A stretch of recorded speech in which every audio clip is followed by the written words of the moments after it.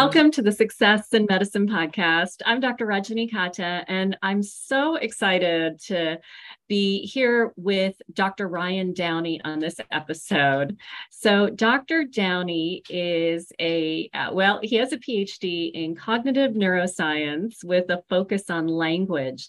And one of the reasons that I was really interested in bringing him on the podcast today is because I think he has a lot of wisdom and knowledge to share in the area of test performance. So Dr. Downey is the founder of MD2B Diagnostics, and he is essentially a test performance coach.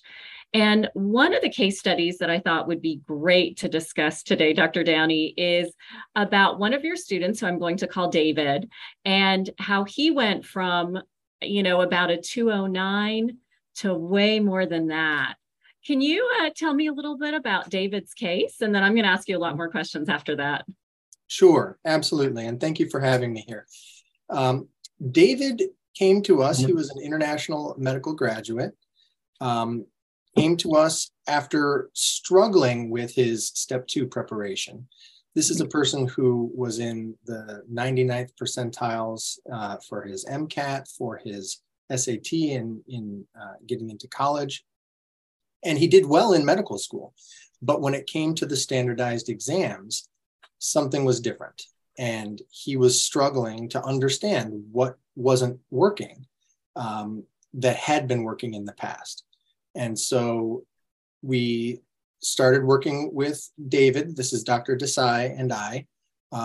And we walked David through our diagnostic intake assessment, which is the first step in the work that we do with clients. And that tool, that instrument, is able to give us lots of information. It's basically a deep dive into all of the different aspects of the client to help us understand what they might need help with, what they might be struggling with. And so as a result of the DIA, we looked at David's responses, and we found that this is a very smart person, very intelligent, able to understand most of the material and the subject matter. But when it came to applying his knowledge on the step 2 self-assessments and the practice exams, he was struggling. And so we understood that he had gotten by on memorization, doing a very good job of memorizing things. But as we all know, in medical school, there's just a lot of information. And in order to be able to answer the kinds of questions that you get on the USMLE Step 2 CK, you need to apply clinical reasoning. And so for David, we found he wasn't using the active learning strategies that we would recommend that really help you internalize, not just memorize, but internalize the knowledge. Okay. And then he also needed a little bit of help with his clinical reasoning.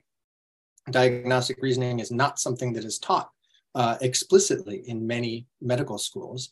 And so we found that David had the knowledge, he just wasn't aware of how to deploy it properly as he was doing his step 2 questions. So in working with David, we were able to get him from a 208 on his CCSSA to a 260 on the step 2 CK when he finally took the exam. Wow. And Dr. Downey, this is not a 260 on a practice exam. This is the actual step 2 exam. On the real deal. That's right. I mean, that's fantastic, especially to start from that starting point. And I know this must have been a multi-step process, but when you started, did you think that he was going to be able to raise his score to that level?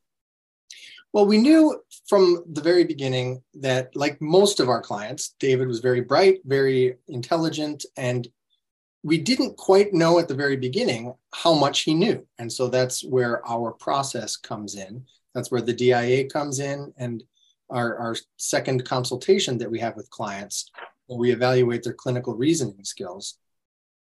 We knew that he had potential, but I'll be honest, that was a very, very positive result. all around. We were very pleased, and we knew he could do it. It was just wonderful to see it actually happen for him. Yeah, I mean, that's fantastic. Now, and I'm thinking the other question I would, if I was listening to this, the other question I would ask is this an isolated case? Are you able to tell me about any of your other clients? Maybe another case study? Absolutely. It is not an isolated case. Okay, good. We have another client that comes to mind. She was a practicing physician in her home country. She was again struggling with the work-life study balance as she was preparing for her exams. And when she contacted us, she only had about 3 months to go before her scheduled step 2 CK, and she was struggling in the low 200s. And so it took us a little while to arrange the DIA and to do the consultations. But by the time we went through the second consultation with her, from that point forward, in 7 weeks, she was able to move the needle from about a 211 on her NBME to a 251 on the real deal. On the real deal again. Yep, that's right. Wow. I mean, I'm approaching this from the standpoint of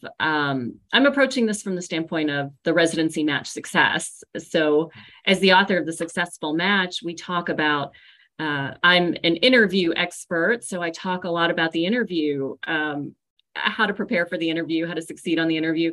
But unfortunately, as you and I both know, you have to get to that interview stage. And this is, and whether or not I agree with it, this is, my job is to present the information to our applicants and to tell them what the real world is, what is the real world of residency matching at this point in time. And the fact is we have way more applicants than we do residency positions at this moment. And so a lot of residency programs have those filters.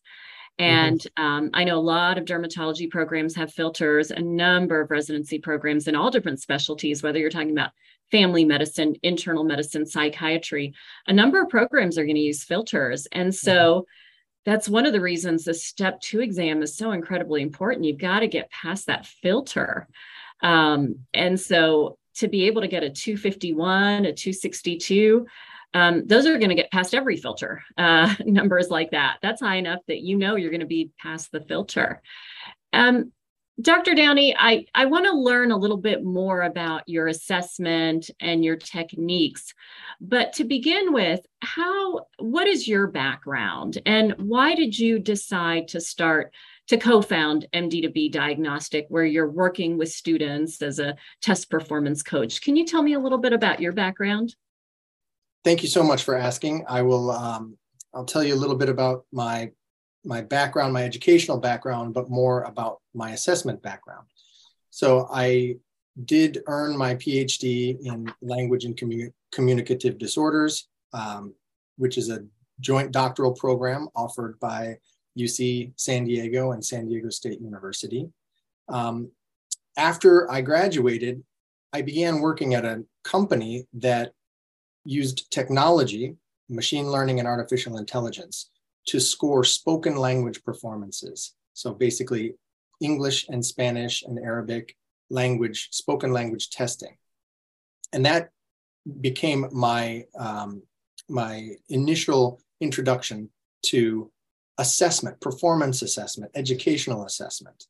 And so from that point forward, since 2007, I worked at educational assessment companies, some of the biggest in the world, Pearson being one of them. I also worked at Rosetta Stone.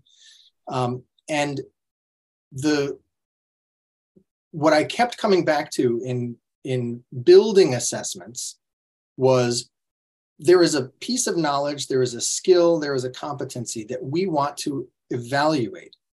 And there are many, many obstacles in the way of you being able to demonstrate the things that you know or the things that you can do. So how can we make an assessment that removes those obstacles? How can we make an assessment that is more, has more potential to show what you know?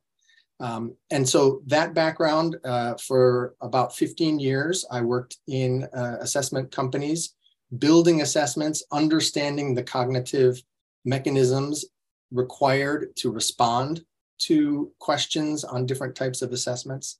And so that is the philosophy that I bring to MD2B Diagnostic. I want to help people understand what obstacles are in their way as they are taking this very important exam. See, that really resonates with me, what you're saying, because I'm thinking about one of my students who was incredibly intelligent, like superstar. And she, and I still remember because she took her, and now at this time it was her step 1 exam. And she came to me and she said, oh, I took my step 1 exam and I got a 255. And I was like, oh, that's fantastic. And I wasn't surprised at all because she is that level of smart. But what she said next is what really shocked me, because she said, when I first took this exam, I was getting a 210.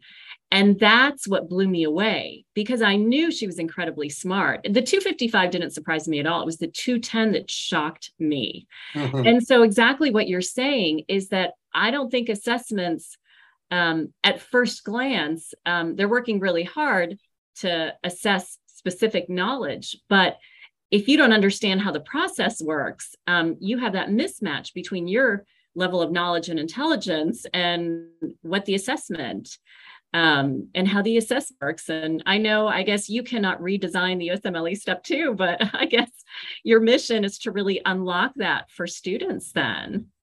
That's exactly right.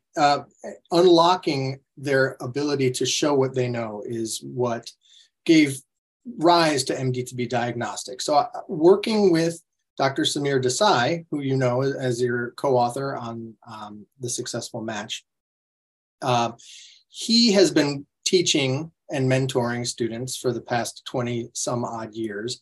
And he has noticed similar things to what you just expressed. There are some students who don't do as well as you would expect them to on certain exams.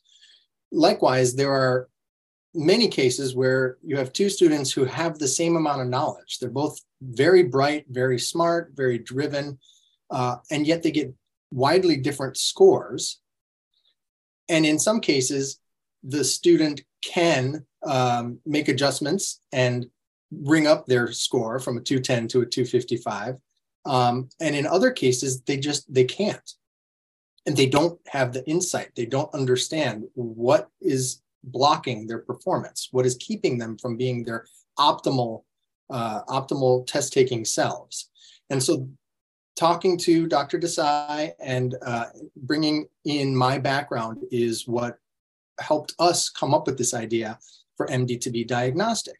We want to help students and learners understand the things that are getting in their way. And we have testimonials, we have anecdotal evidence from our clients who have said things like, I was just so frustrated because I had no idea what I needed to change, or I didn't know what the number one most important thing to change was in my preparation. And it's that sense of frustration that gave rise to us being so encouraged to build out this program, MD2B Diagnostic.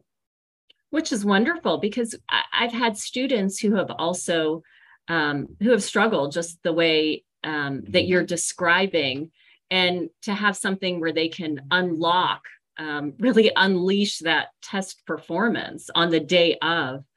So I think I'd like to break this down into several episodes, but I'd like to come back to David and his journey, because I know it's not one thing, but I know my listeners are going to be like, well, how did he do it? Can you tell me maybe the 2 or 3 most important things that you identified for David that helped him reach his test potential? Sure, absolutely. So the first step in our process is we have our client complete the Diagnostic Intake Assessment, the DIA, which is a comprehensive inventory that we developed, Dr. Desai and I developed, after doing a lot of research into the factors that can influence performance on the USMLE and COMLEX style exams. And in the process of completing the DIA, the student or the learner does a lot of reflection. They have to answer questions that aren't all multiple choice. In some cases, they have to write out, what do you think worked best with your preparation for a previous exam? What do you think you would do differently on a previous exam? And using all of the information that we got from David, we were able to identify the fact that he was paying attention to covering the right number of questions in a session. There are many recommendations, and they kind of all consistently say you should do at least one, sometimes two blocks of UWorld a day as you're preparing, as you're gearing up. And David was speeding through the questions. He was finding the first answer that looked like the correct answer and selecting that and then moving forward. Okay. And so that was one area where we were able to say, okay, well, you should probably slow down and consider all of the answer choices, because the way that these exams are written, you have to select the single best answer. And usually they're not trying to trick you, but you don't want to just latch on to the one that you believe to be correct. You want to make sure that you are correctly excluding the answer choices that are incorrect, and you want to understand why they are incorrect. So David was focusing on the wrong metric there. He was focusing on completion, time on task, and not on his actual comprehension of the deeper topics, the deeper subject areas that the questions were asking about. And I have to say, especially because this is his preparation in UWorld. So what you're talking about is really maximizing your learning from these practice test questions in UWorld, as opposed to just regarding it as something you have to get through. I think that's a really important point. Yes, and the second area where David was able to benefit, and we tried some things out. One of the core principles of MDTB Diagnostic is that we try to help you as a person, as an individual. And so what works for you might not work for the next person, and vice versa. And so we found that David was not using Anki effectively. He tried to use it in the very beginning. It was overwhelming because he was using these huge decks that are available for 20,000 cards. Whoa. And there you run the risk of overlearning or getting a false sense of your content mastery, because you're answering a bunch of questions that you know the answer to. And so we helped David identify a way to create Anki cards for himself based on the questions that he got wrong, or when he got the question correct on UWorld, if there were answer choices that he didn't know for sure were incorrect, he went and he made notes about those topics as well, so that the next time he came across that exact same topic, he was able to get it correct. Because even though it was incorrect on the first one, on some other question later, that diagnosis or that disease or disorder was the correct answer. And now, because he had studied his Anki cards, he was able to answer those correctly. Okay, so very targeted use. Well, I won't say targeted. I guess it's that there's different ways of using those cards. And that's really interesting because there's so many decks that are available out there. So it's really not about the decks. That's right. That's exactly right. It's how you use them. So I think that's really interesting, Dr. Downey, because I was just listening to another podcast that was talking about the fact that if you look at the top 10 tennis players in the world, if you look at the top 1,000 tennis players in the world, they all have coaches. And it's kind of interesting. I hadn't thought of it that way before, but these are people who are really performing at a high level. And yet, I mean, they're some of the top players in the world. And yet it's really helpful to them to have somebody who's looking and saying, okay, here's some adjustments that we can make to your stroke. Here's something that we can adjust with your serve. So I think it is really helpful for people to have that outside, non-biased view into how you're performing. So I think this, one of the things that you said that really resonated with me is the fact that you're taking a really customized, tailored approach to each of your learners, because when I think about how we all learn, I think that's something that's really interesting and extremely helpful. Have you noticed a lot of differences between your learners in terms of, because I think what you're really looking for is what are their strengths and what are their challenges. So have you noticed a lot of differences among your learners in that respect? Absolutely. Absolutely. And it's a great point. Thank you for pointing that out. It is part of, I mean, if you come from a background like I do, where I did a lot of research in psychology, you learn about individual differences. You learn that some people prefer to learn in different ways. There's not a lot of evidence to support the validity of learning styles per se, but if you prefer to learn in a certain way, you're going to be more engaged in learning that's done in that modality. With this kind of background, I appreciated that everyone was coming to the table with different skills, different strengths, as you said, different areas for improvement. That's what our tool helps to point out. And Dr. Desai and I have been very careful in making sure that our recommendations are based on the literature, based on the science. And what will help one person might not help another person. So we have to resort to some level of customization and personalization. That is a very important element of what we think we offer as coaches, or as a coach myself. As you said, I really do like the sports metaphor, because if you're going to train for a marathon, or if you're going to try and become, a top-seeded tennis player, you're going to look at every part of your life. You're going to look at your diet, the amount of exercise, what kind of drills should you be doing? I myself, occasionally, when I'm feeling motivated, I try to do long-distance swims in Lake Tahoe or Lake Berryessa, and you don't just jump right into it and dog paddle your way. You have to think about your level of fitness. You have to think about how you're going to pace yourself. You have to ask people if your stroke is effective and efficient in the water. And so this sports metaphor is very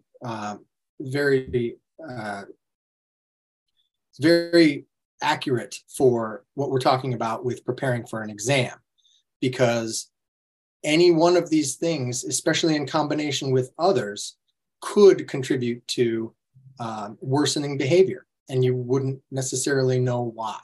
So if you're burned out, you're not going to be able to internalize as well. If you're stressed, you're not going to be able to sleep. And we know that high quality sleep is critical for laying down those neural pathways that come along with learning, especially when you're learning a lot at one time. So I do very much like this sports metaphor. And actually, as we're talking, I'm thinking to myself, this is kind of like the Olympics, because you have spent literally 4 years in medical school, like preparing for this one moment.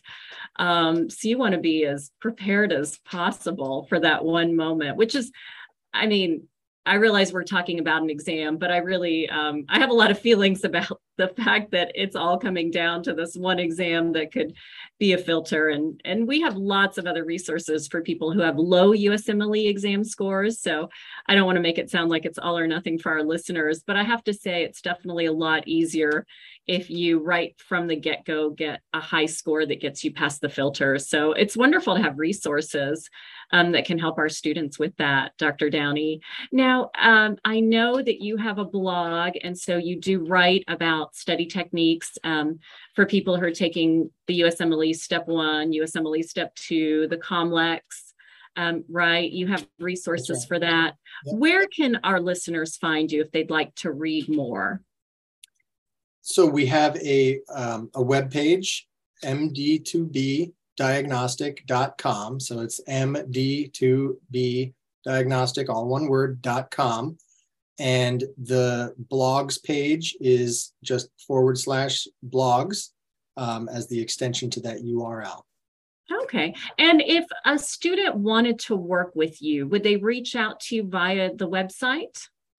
Yes, we have a contact us form on the website. We also have a Facebook page that they can contact us through. And we also have an Instagram page.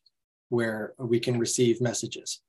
Okay, wonderful. Well, Dr. Downey, this was so interesting. And I think what we'll do is set up a few follow-up episodes I'd really like to delve a little bit deeper into some of your recommendations on study techniques and preparation. So thank you so much for joining us today.